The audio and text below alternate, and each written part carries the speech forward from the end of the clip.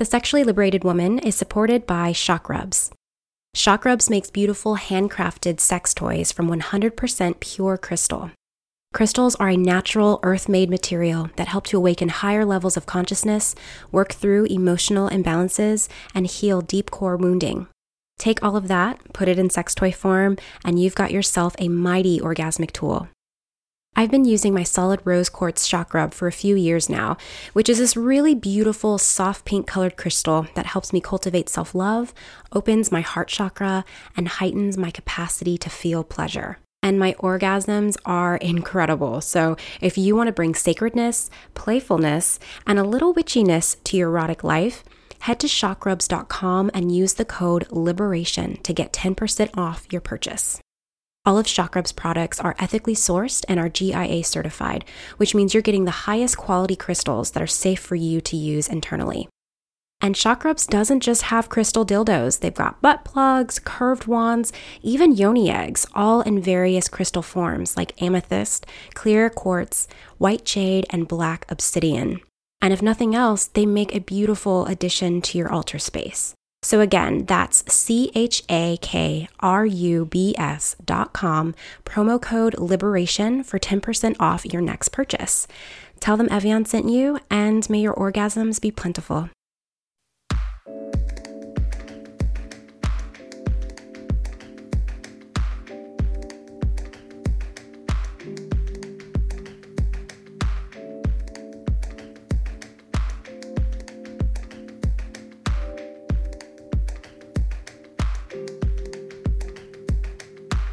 Hey everyone, I'm Evian Whitney, and welcome to another episode of the Sexually Liberated Woman podcast.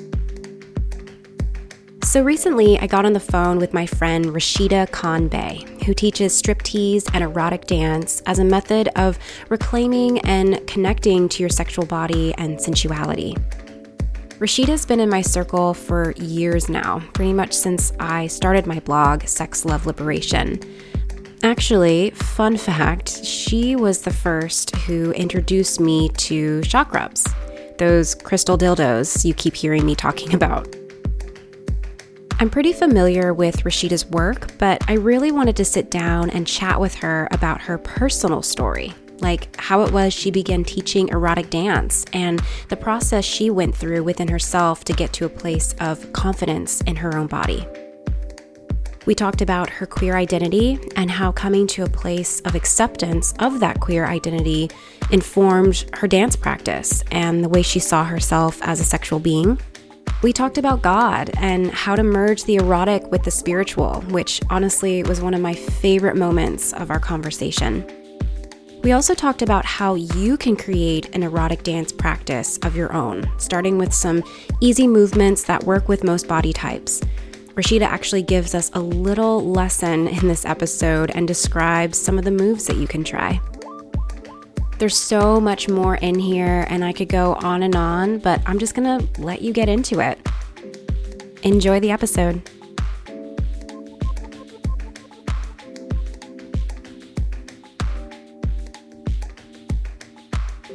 I'm really excited to talk to you today, and I'm really interested in hearing more about your story. I mean, you are a striptease teacher and you're doing some incredibly amazing and empowering work, but it's not like you just woke up one day and was like, hey, I'm really okay with my body and I love the way that it looks and I'm going to teach people striptease. Tell me about your self-love journey and how did you end up here? Ooh. I know it's a loaded question. No, I love it. I actually love sharing this story. So I was in college and I was going through like a really tough breakup, and like the guy, like he did like crazy stuff, like he cheated on me with like a lot of people on his campus, and I was just really devastated. And I was like, you know what? I'm going to do something good for myself this coming summer. And I was like in the study abroad office like the day after I found all of this out, and decided that I was going to do a study abroad to Salvador de Bahia, Brazil. So I was going to be there for 3 months. And this is actually would have been my second time going, because I had the opportunity to do a sojourn in Brazil with my church when I was like a preteen or something. Mm-hmm. So I was like, I'm going to Brazil and I really wanted to wear a bikini because I've never worn a bikini in my life. I have always been like, one, I've danced all my life, literally since the age of 2. I've just been training and then in my first pre-professional company at the age of 7. So it's just like that, it's just being like in my body has always kind of been a thing, but being like bigger than a lot of the other girls, especially, at certain points I was getting, a lot of nasty commentary around my body, but because I was had been like ingrained in like performance mode, I just kept pushing forward and really never like took a chance to stop and process that information. I just kept like bulldozing forward because that's, what you're supposed to do when you're a performer. And so I'm like, I want to wear a bikini. And I know I've always been told that like you can only wear a bikini, like if your stomach's flat, if you have nice arms, if your legs don't jiggle, if you've got a great ass, like, just like all of these little things. So on top of wanting to wear a bikini, I wanted to wear a Brazilian bikini. And if you don't know what a Brazilian bikini looks like, it's nothing. Yeah. Yeah. It's nothing. And so I was a young adult. I was like, I'm in Brazil. I'm going to be in this country, like with a group of other people who are like close to my age. So it's not like, I don't have to worry about someone trying to like control this experience that I'm going to have. And also while we were there, I was seeing so many women who had bodies like mine, who had like big, beautiful hips and just like voluptuous breasts and just like out there on the beach in a bikini. And I'm like, this is normal.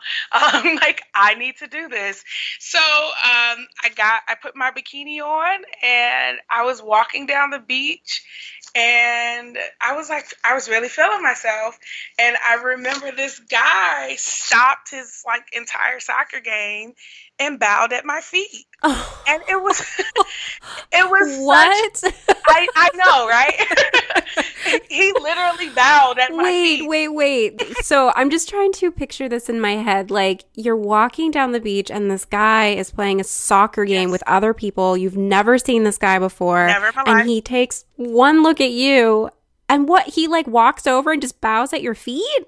Yes. Literally.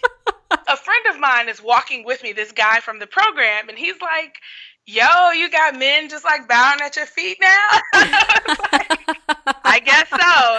And so the man was like super respectful. Like he wasn't like trying to like invade my personal space. He wasn't like making obscene comments at me or anything like that. It was, it was very different from the attention that I've gotten towards my body, even as a young girl, like just walking down the streets of Chicago. It wasn't like a catcalling experience. Like it was genuinely like he was recognizing that, who I really was. And he just kept gesturing to my body, like doing like, like the hips. And he was just like, you're such a beautiful Baiana. And I was like, I'm actually not from Bahia. Like I'm from Chicago. And that moment was just really beautiful for me. And then also, like I said, like seeing other women in, outside of this Western gaze, like the norm for your body isn't like, or the norm for like what's beautiful isn't just like thin, white, it's not what it is here, like in the West, or what it has been. Right. And so to be able to be in a place where my body was just like, was literally praised, gave me like, I took this step forward myself to like, want to have that experience, but also having that affirmation that like, like you are beautiful, like, and wanted and desired. It gave me even more ammo to just, continue to explore what that would look like. So for the duration of our trip, I was just, I was wearing crop tops and short shorts. I think I don't think I really wore much of what I brought with me. I bought a few extra pieces and I just was, I was just kind of trying to go with the flow and really embrace this time where I could walk down the street with a not flat stomach and a crop top and like feel like a bombshell. Yeah. So I got home and I wasn't exactly sure like how that would all translate, like being back, within this culture. And for whatever reason, mentally, I was just like, I don't care. And, I was like wearing my crop tops and my white pants and, my short skirts and, all of these things that just really enhanced like my experience of my body. Yeah. I, was still doing that here. And I wanted to create a safe space for the women within my university department because I was a theater major. And I just, so we were all used to like taking movement classes and doing like really weird stuff together.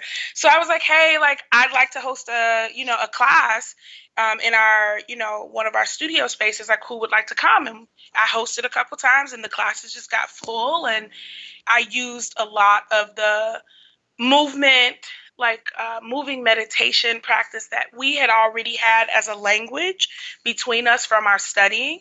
But then I started injecting like Brazilian samba in there and then like some contemporary movement. And then slowly but surely it started to become an erotic dance experience. And somehow word got out that I was teaching some weird Brazilian samba, contemporary women yelling class. And I started getting invitations to teach around the city at different studios. And I mean, the rest is history. Like, I started teaching tease and then lap dance and then pole. And then I went back to tease and I was really enamored with this beginning process. A lot of times, like most pole studios have like an intro pole or intro to tease class. And I always found that class in particular really beautiful in comparison to like the more advanced levels, because it was the initial point where a woman was like trying to wake her body up. So for me, like I just went all out in teaching those classes and, giving them that new language to wake their bodies up in a way that felt pleasurable and like getting them out of that mindset of it being like a fitness experience, but it really just being this exercise in awareness and in self-pleasure. And and so it started from there. And then that language kind of, over literally like the last 8 or 9 years, it's become its own language for striptease and floor work and, trying to integrate it with like really beautiful spiritual intentions of embracing your body and shedding the stuff, that gets in the way of our pleasure, and reclaiming your sexy was born. I really appreciate you telling that story and kind of giving context to your journey, because I know we can just look at someone's persona on the internet and think that they came out of the womb like that. One question that I wanted to ask is, like, you mentioned that this trip, you said it was Brazil, right, that you went to? Yeah. Yeah, so you mentioned that you went to Brazil and you had like this beautiful kind of what sounds like a sexual body awakening for you. Who were you before you took that trip? Like, what was your relationship with your body like, and what were sort of the things that you believed about your sexuality before you went to Brazil? Oh, that's a good one.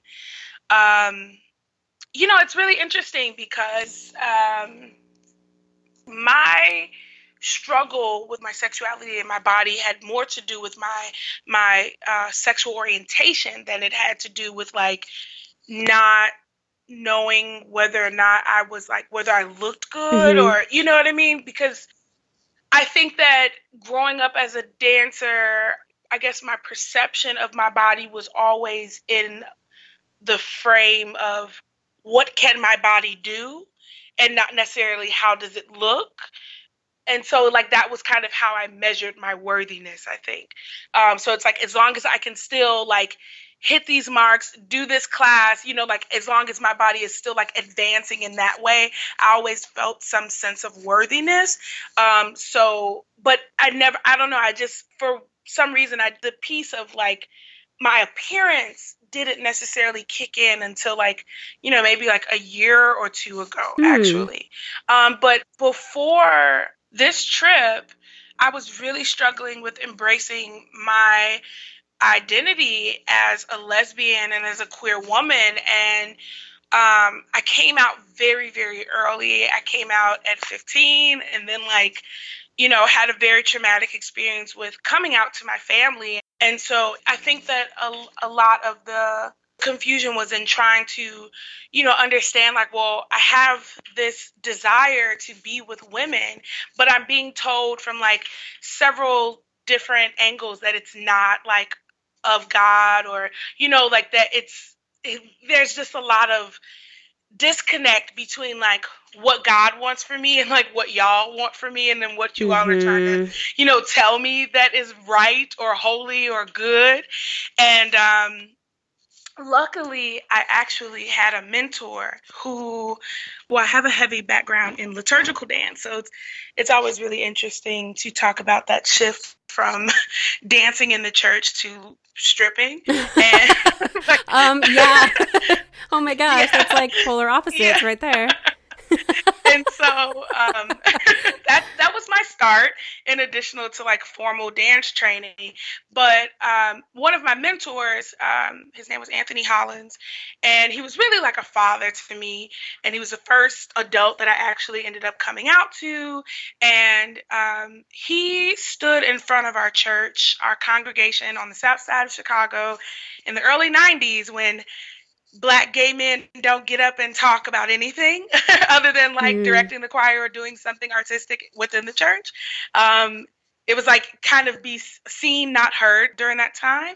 And he stood up in front of our congregation, and he shared with them that he had contracted HIV and AIDS from having sex with a man. And he did this in order to start this conversation around, HIV and AIDS in the Black community, and to get the church to like be proactive in, passing out condoms, creating a support group, and, giving people the support that they needed, like spiritually, like when they're going through that process, but also just like doing some preventative care as well, especially for the youth within the church. And so thankfully I had that type of energy behind me as I was coming out. But even still, with having Anthony kind of like in my corner as a father figure and as a mentor, I saw the drastic difference between like, like how, I'm sorry, my words are getting caught up, but like people loved him,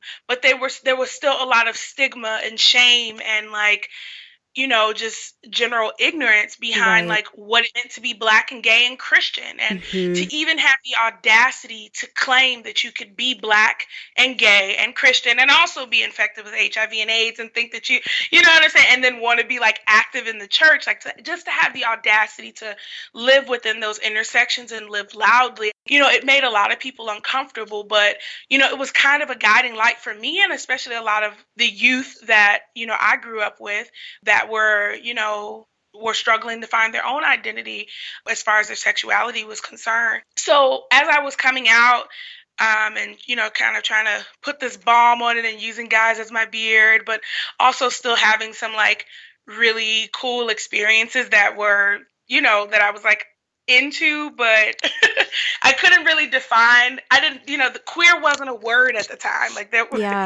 wasn't language for that. And then also there was this, there still is stigma behind being bisexual. So at the time I was just like, well, I feel this way about women, but I'm also dating men. And, so it's just really confusing and a lot of teenage chaos. So that was kind of my life before this experience. But then, once I got to Brazil and, had kind of like this body awakening, it kind of put me more in touch with like what I actually wanted and what types of romantic experiences I actually wanted to encounter, and not kind of like it stopped me from fumbling a lot. And, as time has progressed, like I've been able to stand more clearly in my queer identity, in my identity as a lesbian. Another thing that you said in your story was that like what happened in Brazil started to translate into what was happening when you came back home. Like you didn't stop wearing your crop tops. I was curious to know about like how were you received? Like when you came back to the States and you were wearing your crop tops and your white pants, like in what ways did men receive you? And what was their response to you? I don't know. They were fine. They That's were fine. good. Like I think that coming back, like, I had a few more encounters with men after that, but the way that I have experienced like being queer, like a lot of women are not like, I don't know. It's just not the same when what I was trying to attract men, like where like your body was such a huge focus, and Mm, like I don't know, like as a queer woman, my experience personally has been that attention to your body is there, but it's something else. It's like I don't know. It's more holistic. I don't know how to put it. Like that attention, like I just felt grounded in my body, and I think the fact that I mm, felt grounded in my body, it just translated as a different sense of confidence, like when I was dating or trying to like talk to someone or having like a romantic experience like with a woman. But as far as men were concerned after that, like I really didn't have too many more encounters with them, and like my body wasn't the focus of it, and perhaps because it wasn't a concern for me anymore. You know what I'm saying? Like yeah. sometimes I think that it's like it gets really highlighted when it's a concern. Like in the past 2 years or 2 or 3 years, like, seeing how my body has shifted and changed and grown, it's been like I've been more hyper aware of how other people perceive my body. But after Brazil, that layer of inhibition was like, if it wasn't there before, it was like really gone after that. It was like, okay, Mm, whatever. Like like it took me so long to, because in my work, like people would tag me in like BBW stuff, or like, oh, look at this plus size woman dancing, or she's doing pole. And for so long, I was just like, so I was like, that's great. I'm like, she's yeah. badass, So it's like it wasn't that it wasn't an awareness, but I just wasn't like hypersensitive to it. So Mm, I think I'd only get mad like if people were like, oh, you can dance really well for a big girl. It's like, no, I can just dance really well, like I'm a trained dancer, you know what I'm saying? So yeah. it wasn't like that, it just wasn't there. But in the last few years, I've, as my body has kind of shifted and, stress and this and that and weight gain, I've been more aware of like how other people perceive my body and treat my body, and you know what I mean, or the Yeah. commentary that they're making. And so it's been a really interesting journey. Has that changed the way that you experience your body? Like, have you noticed that now that things are starting to shift with the way that your body looks, that you're inhabiting your sexuality or your body in new ways? Like, how has that changed it for you? Yes, it definitely has. I've had some negative experiences in like my romantic life when it comes to talking about like weight gain, and um, it's been hard. Yeah. I'll say that it's been really hard, and it's opened my eyes a lot to, I think that like I understood where a lot of the women were coming from, who were definitely struggling with body image issues within themselves, and also like in their relationships. When it came to like not feeling sexy in front of their partner, or feeling self conscious about like having their stomach out or having sex with the lights on. Like I understood it, but these Mm-hmm. last years have made that understanding more visceral. Recently, I was teaching a class, and I remember we do like an intention check-in like at the beginning, and I asked everyone like, how do you want to feel when this class is over? And I remember it came around to me, and I was like, I'd like to feel safe. And I thought that it was really interesting that I was using that language of wanting to feel safe, and also being like in a long-term relationship. And I think that I had gotten to the point where I didn't feel as at home in my body as I was used to feeling. And then Mm, also because there was so much negative attention in my home life around my body, it made me even more like it started to make me disconnect even more. And so the only time that I felt free was when I was in class and when I was teaching or when I was taking class with someone else. And I remember I used to teach the class with no mirrors. And I was like really diligent about like, don't focus on looking at yourself, just focus on feeling. But then at a certain point, I was like, well, it would be nice to have mirrors just so that you can like see yourself and like see how beautiful you are in the light. And I remember one class in particular, we were doing like a freestyle improv, and I had bought myself like some really beautiful lingerie to wear for this class in particular. And I just caught a glimpse of myself from the side in this red light and in the mirror. And I just was like, excuse my language, but I was like, what the fuck? I'm like, one, this relationship needs to end. Two, you are like breathtaking. And it was almost like somebody else was saying it to me, like as I was looking in the mirror. And I had been so hard on myself and so critical of like, okay, well, maybe I do need to lose weight or maybe I do need to do these things. But it was like the experience that I had was like bumping up against the truth that had been building up for me. Like, I guess like since I started doing this work, like since that study abroad, that, that there's this internal like sexy that just is changeless. You know what I mean? And it's more about your vibration and your vibrancy and your joy and, just the way that you're walking through the world. And that shines out over everything else. But then on top of that, like I'm, just acknowledging that I was sexy as hell. I was like, I'm sexy. Yes. I'm very sexy. Like, I love these stretch marks on my stomach and on my arms. I love my thighs.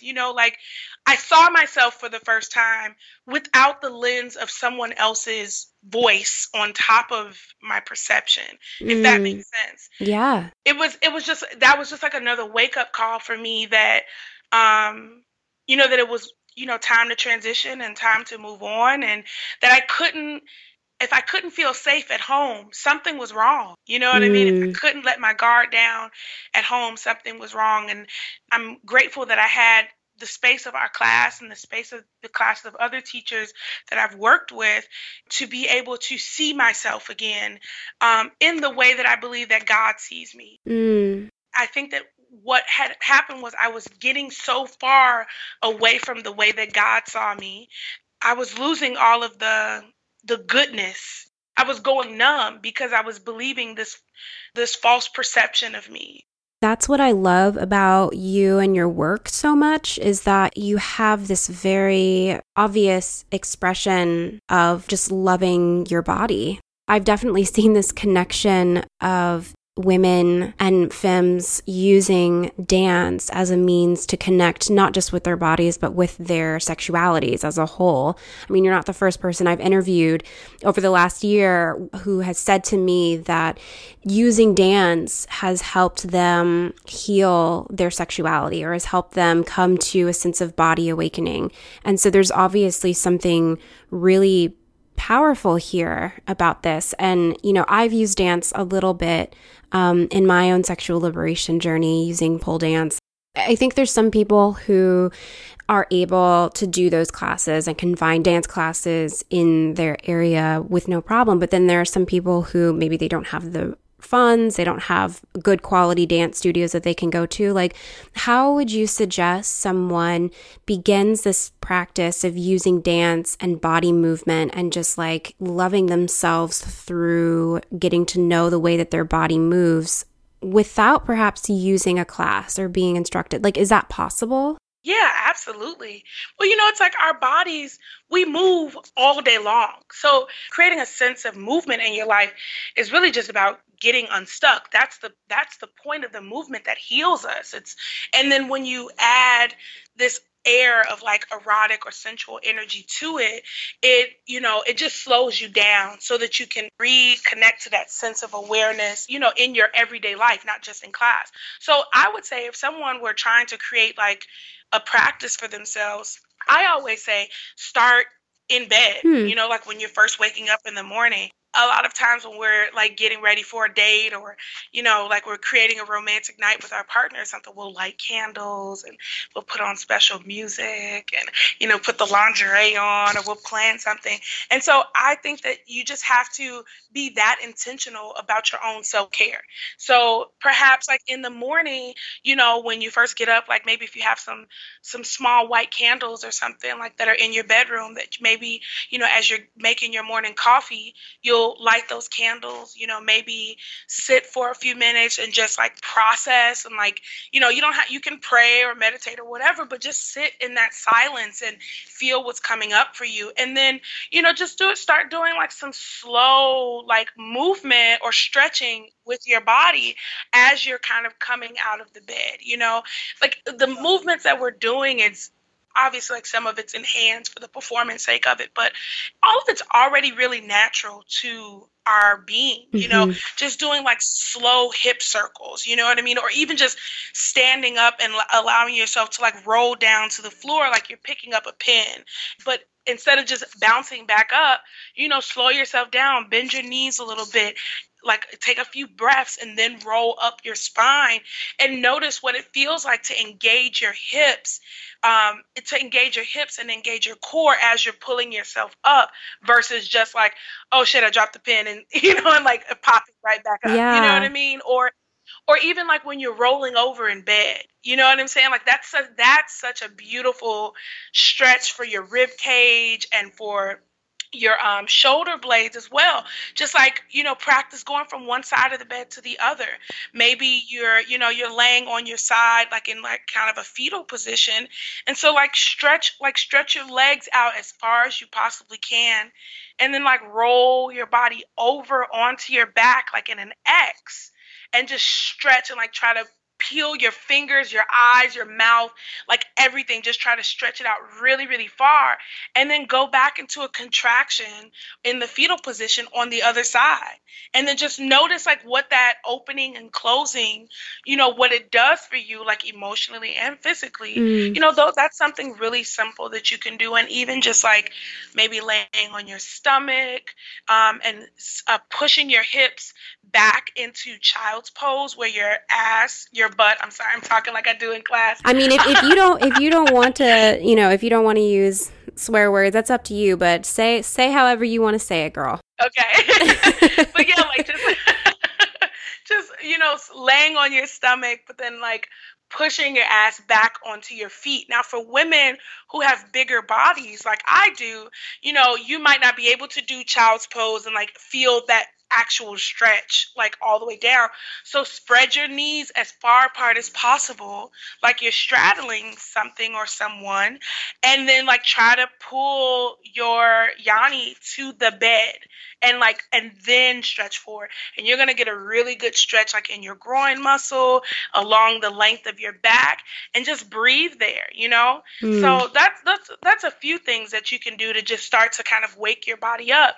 But even like I said, like creating the space for that energy of sensuality, lighting the candles, saging your, smudging your space down so that, you're cleaning out the energy and the bacteria, and then, lighting something like nice and fruity afterwards, or like lavender or whatever, just to like restore, like a new energy, and, get your candles and maybe get a glass of wine that you like and play some really nice music, like through the house. Like, don't just wait for a special occasion to wake up your sexuality. Like, if you cultivate that energy on a daily basis in really small ways, you'll notice a shift in your body even if you don't go to a dance class.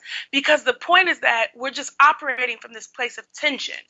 And we're like, okay, I've got to go to work. I've got to get this done. I've got to send this email. I've got to make the coffee, get the kids to work. Like everything is go, go, go, go, go.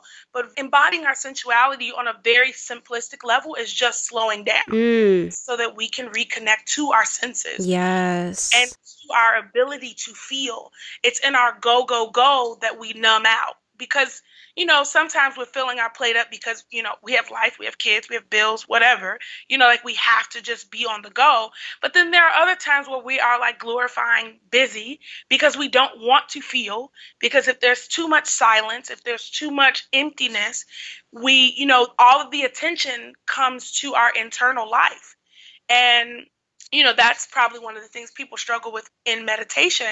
It's like there's all this silence. I hear my thoughts. Yeah, well, and even in any sort of sexuality practice, or even just embracing their sexualities, I mean, it's one of the last things that often gets our attention. And I think there's something to be said about how busy we're keeping ourselves, the things that we're preoccupying ourselves with, so that we don't have to go there, or so that we can sort of avoid this part of us that wants our attention, that desperately needs our attention. I love that you just gave some really comprehensible movement pieces that people can do on their own. I mean, the way that you were even describing it, it was just so like, oh, I can do that. Like that seems so doable. Like doing a dance practice or some body movement exercises to tap into your body and your sexuality. It doesn't have to look like swinging from a pole. It can look like bringing sensual and sexual intention into the way that you move through the world, which I love so much and feels way more doable than, taking a class twice a week. People just don't have the time. I know I don't. I've been wanting to take pole dancing again for, I don't know, the last couple years, but for whatever reason, it always slips my mind because I'm too busy. And so I love that you're giving us some tips and some practices that we can do on our own that don't necessarily have to be led by an instructor. Because I mean, what I'm hearing you say is that like our bodies have inherent wisdom within them, that they know how to move and they know how to respond to certain stimulation. You're right on track. And the thing is like, there's levels. Right. There's levels to wanting to explore and embody your sexuality. And so getting into a class is like, I'd say like maybe like level 3, level 4. You know what I mean? Like you're ready to make a commitment to like a learning practice. And I always tell my students, like, I don't know anything. Okay. I have a gift for wanting to teach. That's something that I do feel like I've been blessed with, but I don't think that it's necessarily like I've got this information and you need to learn it from me. You know what I mean? It's not. That's why I say that it's inherent wisdom to our bodies, because I'm literally just guiding you. And we have a policy or like agreement in the class. It's like, do what feels good. If I'm giving you a signal that like you're like, I'm not feeling that, listen to yourself and don't do it. You know what I mean? Or like do something else. And then by the time we get to the choreography and stuff, once they're really getting ready to go into their improv and perform for each other, I'm just like, fuck the steps. The steps don't matter. They were like a vessel so that you could get out of your head. But now it's time for you to, embody this in a way that feels good for you. Because at the end of the day, you can't be dependent on a class or a teacher because, things happen, things shift and change and life happens or whatever. So you have to be able to access that for yourself. So my end goal is never to make people dependent on my work in order to have this experience. But with each class, you gain something that you can use at home. That no matter what, if you know that if I do this slow movement or if I do this practice of, creating space, I'm going to tap in some way, and then I'm going to be guided. I'm going to find the internal guidance to keep cultivating this energy for myself. So like I said, I think it's all about levels, and like I work with a really small group of women each time that, I open the doors to this program, and it's so that, they can get like my undivided attention. We become sisters, we've got a group text, like, just so that we can, it's like a really hands-on experience, and everyone doesn't have time for that realistically in their day-to-day life. And, a lot of people don't end up working with me more than once, and that's okay. They come to me when they need it. And then when they don't, they go off and they cultivate on their own. And then when they need a refresher, they come back. So that type of cycle really feels empowering for me as a teacher. This is more about making that space for people who need the wake up call, because a lot of women who come to me are in a transition. I have a few clients who come to me regularly just because they like to have the guidance in creating that self-care practice for themselves. But most women are coming to me because they're mid-transition. They're going through a divorce. They're going through a breakup. They're going through some major health crisis. They've lost a job. There's been a death in the family. Something in their life has disconnected them from the woman. Aside from all the other roles, the wife, the mom, the business owner, something in their life has disconnected them from that full sense of being a woman.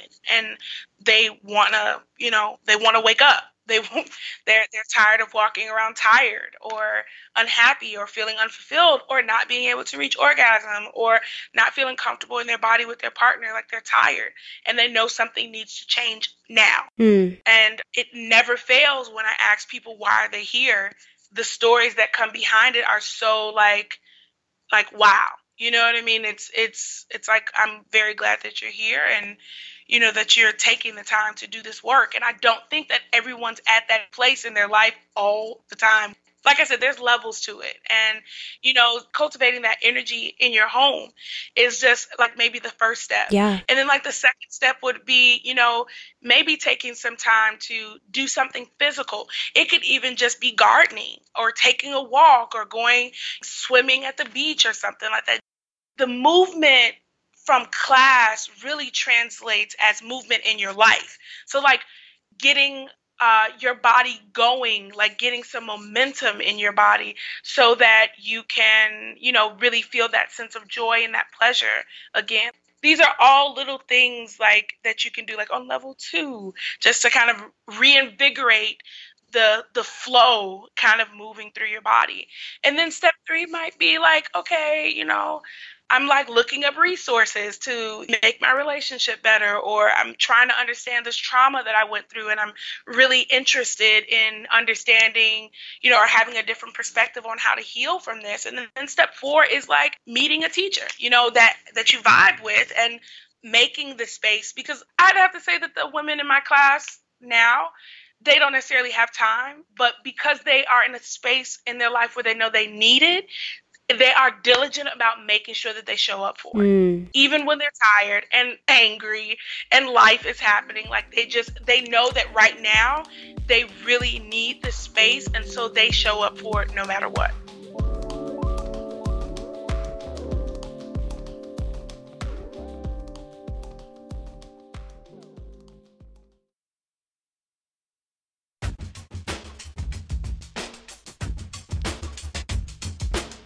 The Sexually Liberated Woman is a podcast that celebrates sexual liberation.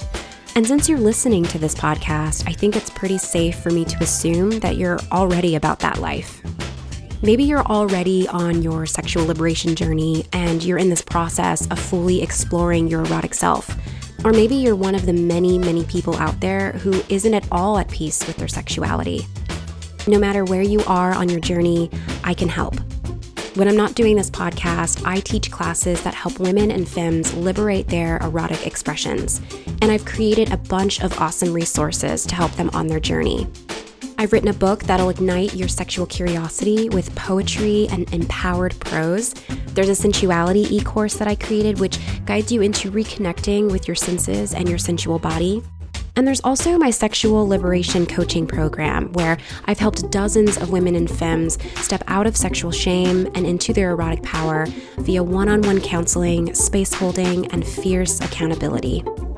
So if you're listening to this episode and you want to be sexually free, go to sexloveliberation.com/explore and peep some of the resources I've made for you. That's sexloveliberation.com/explore. Start your sexual liberation journey today, and I can't wait to witness your blossoming.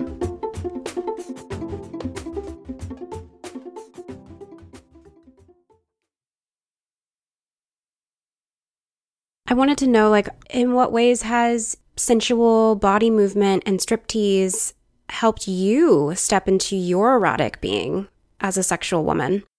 It's funny because I always relate my erotic self back to just my joy. Our sexuality is literally like the creative center of our world, of our internal world, and also like literally it's the thing that creates life, on this planet. And so I always relate my sexual self back to just like being able to feel that sense of joy and creativeness and feeling inspired. And for me, when I am very diligent about making that space for myself and moving outside of teaching, I'm just I feel like unstoppable. It's really hard to kind of put into words. Yeah. I feel like a very fierce protector of my spirit when I'm diligent about making that connection. And when I get a little lazy or I get distracted and I'm not making that connection, I notice that my boundaries aren't as strong. And I'm not moving in my life in a way that I feel honors me, if that makes sense. Mm-hmm. Because when I'm tapped into this like hurricane like energy of being connected to my sexuality, it's like it takes on a very protective energy of me. I know what I want. I know what I will and will not stand for. I know the things that I need to do. And so I'm just really on target with doing those things and creating that space for myself. But when I'm relaxed and I'm not tapped into that self-care practice, I notice that I start to teeter on my boundaries and creating like joy for myself. Like I just get really relaxed and very comfortable. And it doesn't feel good. But when I'm tapped in, like it's not a whole nother person. I just feel like all of myself. That's beautiful. I love that. There was something that is kind of like on a totally different subject here, but I know that part of your work, you tend to marry the spiritual with the erotic. And I saw that you posted something on Facebook recently that I actually wanted to read to kind of ask this question. You wrote, "Women feeling sexually alive in their bodies is the epitome of communion with life force, with God. Any person, institution, or teaching that attempts to strip you of that connection is also attempting to strip you of your visceral connection to your spirit. And when you aren't connected to your spirit, you die emotionally and then physically. We came into this life to be alive, to be vibrant, to feel, to be surged with the power of pleasure. Don't allow anyone or anything to disrupt that connection between you and God." And of course, you hashtagged it with "My sexy is sacred." I loved that so much. Actually, someone posted a screenshot of this post on Facebook in this women's group that I lead. And one thing that I love about you is that you do marry the spiritual with the erotic. And I know that you've been talking, I mean, you alluded a little bit to Christianity and sexuality, but I guess like, what does it look like to reclaim sexuality in a spiritual way? Well, I think it's first and foremost just recognizing that like there is no separation between God and our body. And a lot of what I, consumed growing up, especially growing up in the church, was like there is a disconnection, or like sex is good for people who are married and like that's it, and you only explore your sexuality like once you get married. But outside of that, there is no other relationship or other awareness of your sexuality, and there shouldn't be, because if there is, then somehow you are deviating from God's plan for your life and la la la la. Like I said, I have a very heavy background in liturgical dance, which I think also influences my teaching striptease, because with liturgical dance for me was always a way of communicating a message of healing through movement for someone else to receive. And so in the church, like especially in the 90s, like dance in church wasn't a thing. It definitely wasn't a thing that people wanted to really accept or, utilize. And so our church was kind of radical in that sense that we were, kind of one of the first ministries, especially on the south side of Chicago, to like integrate movement as a part of the worship process. So when we first started off, we were wearing just flesh tone tights, a white leotard, long sleeve, and a white skirt. Our hair was pulled back, and we just danced, and it was fine. And then progressively, as dance in church started to be more accepted, there were all of these rules all of a sudden about and it was predominantly like young girls or women who were doing the praise dancing. And so all of these rules all of a sudden started coming up about what we could wear when we were ministering.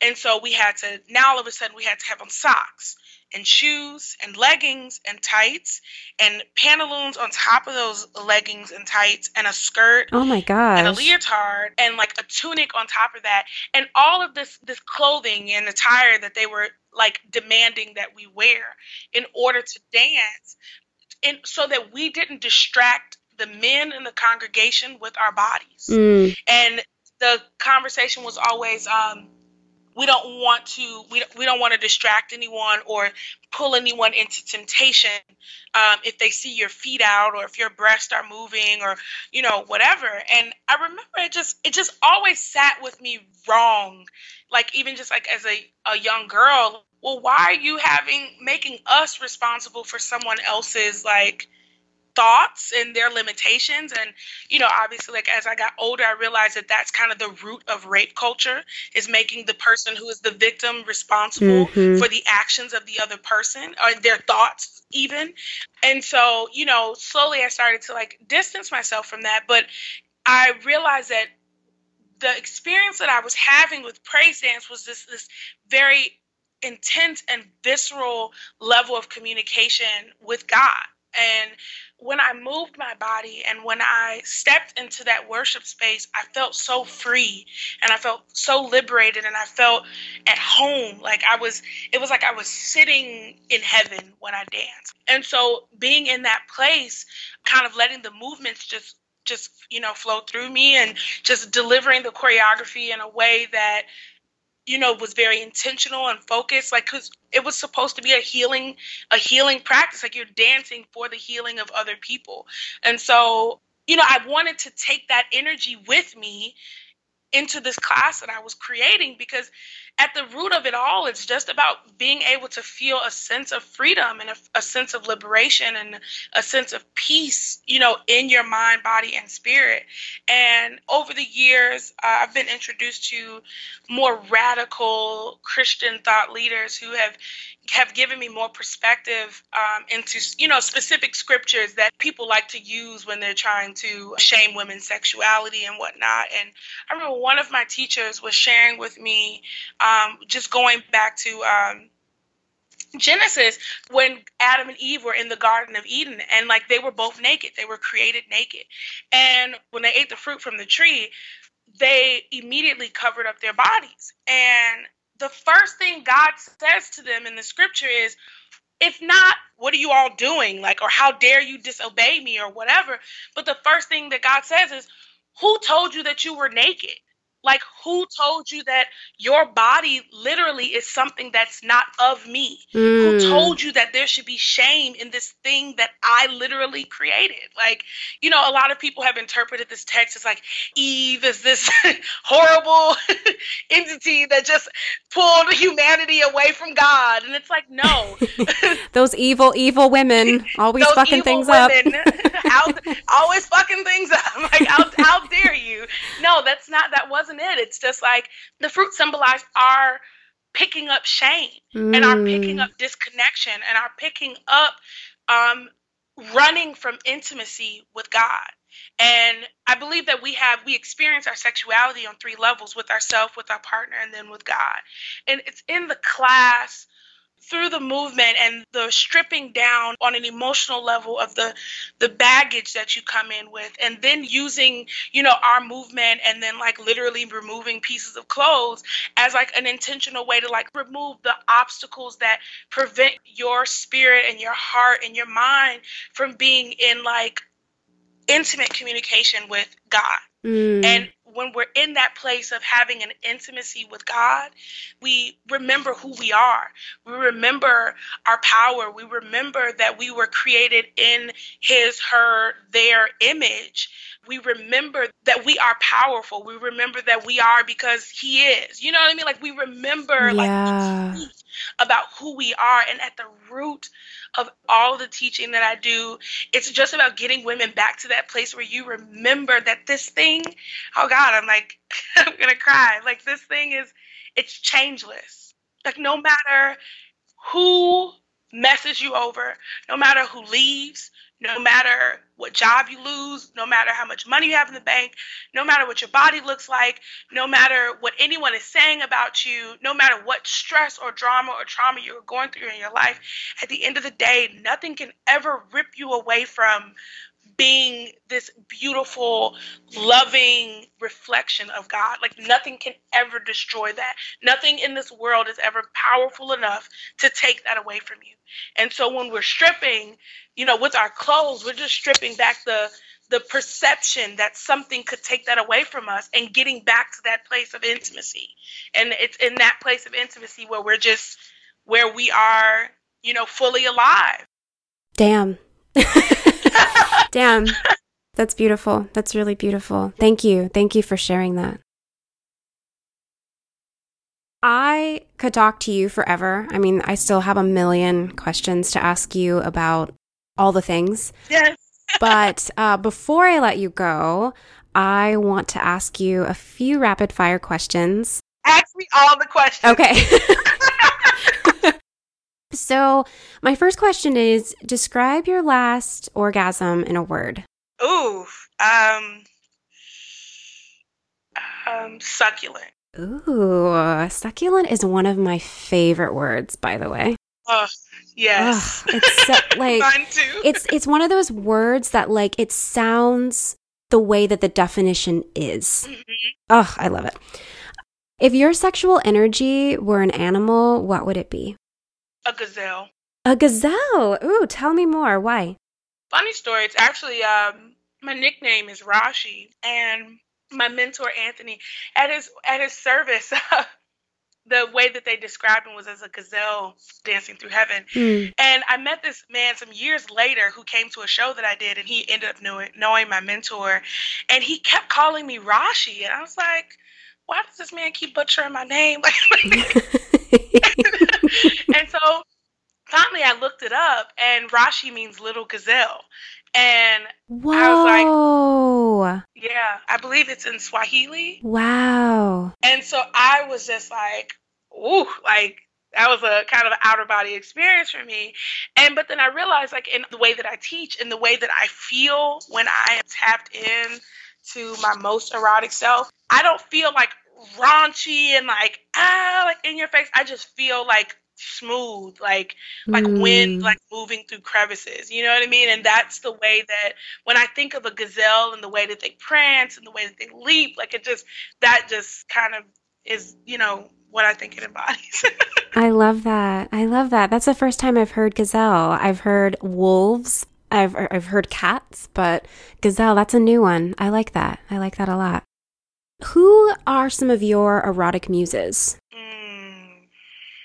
Well, I have a slight obsession with Beyonce. I mean, who doesn't? Who doesn't? I have a very slight obsession. It might be more than slight, with Beyonce. I just love how she has like developed as a woman and her voice and the work that everything that she's creating. Just I'm here for it. Definitely, I don't know if she would be considered a muse for me, but like Esther Perel's work is like, yes. When I can listen to a lecture of hers or reread one of her books and just like, I feel like I'm back on track. Yeah, I love Esther Perel. I love her book, Mating in Captivity. That was like That was life-changing. Yes, absolutely. So you're a dancer, so this question I feel is absolutely required. I would be shunned if I didn't ask you this question. What are some songs, or what is a song that gets you in the mood? Or because you're a dancer, what is a song that you like to dance erotically and sensually to? Curating playlist is like my one of my first loves. I'm really feeling Childish Gambino's new album. There's two songs on there, Redbone and Me and Your Mama, that are just, yes. Alabama Shakes really like goes there for me. And then Moloko, there's a song, it's called The Time Is Now. It's the Gambino Casino remix. And I can also like send you the links to these. Yes, please do, so I can do some sexy dancing to it myself. Yes, absolutely. And then I've been really in like a Ludacris, like, oh my gosh, I love Ludacris. yes. Why are we talking more about his albums? Because his albums were gold. Like, I can listen back to them and they haven't aged at all. Not at all. And it's so funny because I was like, listening, there's a song called Freaky Things on like one of his first albums. And I'm like, oh, this just reminds me of high school, like me taking my CD player with me on the bus. Yes, I remember those days. Just like playing the song on repeat. Like, yes. It was the best. And then also like, What's Your Fantasy? Like, oh my God. The best. Like, I love that, but I have like this I have this fascination with trap music right now, and like the way that the bass hit my body and just like it brings out a different energy, you know, like a lot of my movement is very slow and elongated. So like put on like trap music like Chief Keef or Big Sean, Ludacris, you know, like that music it hits my body in a different way, and it pushes my limits to explore something, a different side of my expression. This is my last question for you. Who are you as a sexually liberated woman? What does that mean to you? Being a sexually liberated woman, for me, goes back to not being someone who tolerates mistreatment or who tolerates being tamed, whether from society or within interpersonal relationships. And just being a woman who's willing to do the hard and sometimes lonely and risky work of following my pleasure. It's not always cute. It doesn't always feel the best sometimes, especially when you're trying to navigate that internal world. But it makes me feel like I'm doing the spiritual work that my spirit was called here to do. And sometimes that means that I'm a little bit isolated in doing it, but I'm doing my work. I'm answering my calling, you know? Yeah. It makes me feel grounded and connected to something like very magical and otherworldly. Like I feel like there's power in my footsteps, you know what I'm saying? When I walk, when I'm tapped in, and power in my words, because it's coming from a creative place that is not barren, that's very active. Like there's a scripture and it says, break up the fallow ground in your heart so that you can actually receive the water, the washing of the word. And like, if you try to plant a seed in a ground that is hard, it's not going to grow. So when we break up the fallow ground, we're literally breaking up all of the hardness, the bitterness, the anger, the resentment. It makes me feel grounded and alive. Beautiful.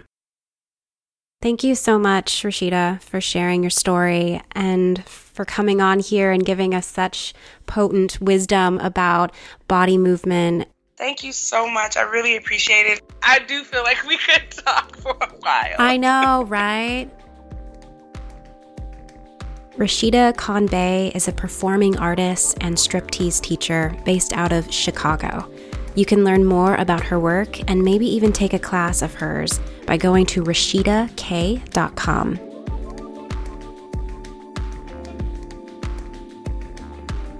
Thank you for listening to the Sexually Liberated Woman podcast. I really hope you enjoyed this episode. If you did, share it with a friend or leave a 5-star review on iTunes. As for me, Evian, you can find me on my blog, sexloveliberation.com, where I write essays about sex, sensuality, and erotic power. I'm also on Instagram at evian.whitney, that's EVYAN_WHITNEY, where I'm capturing moments of brazen femininity and sexuality throughout the day.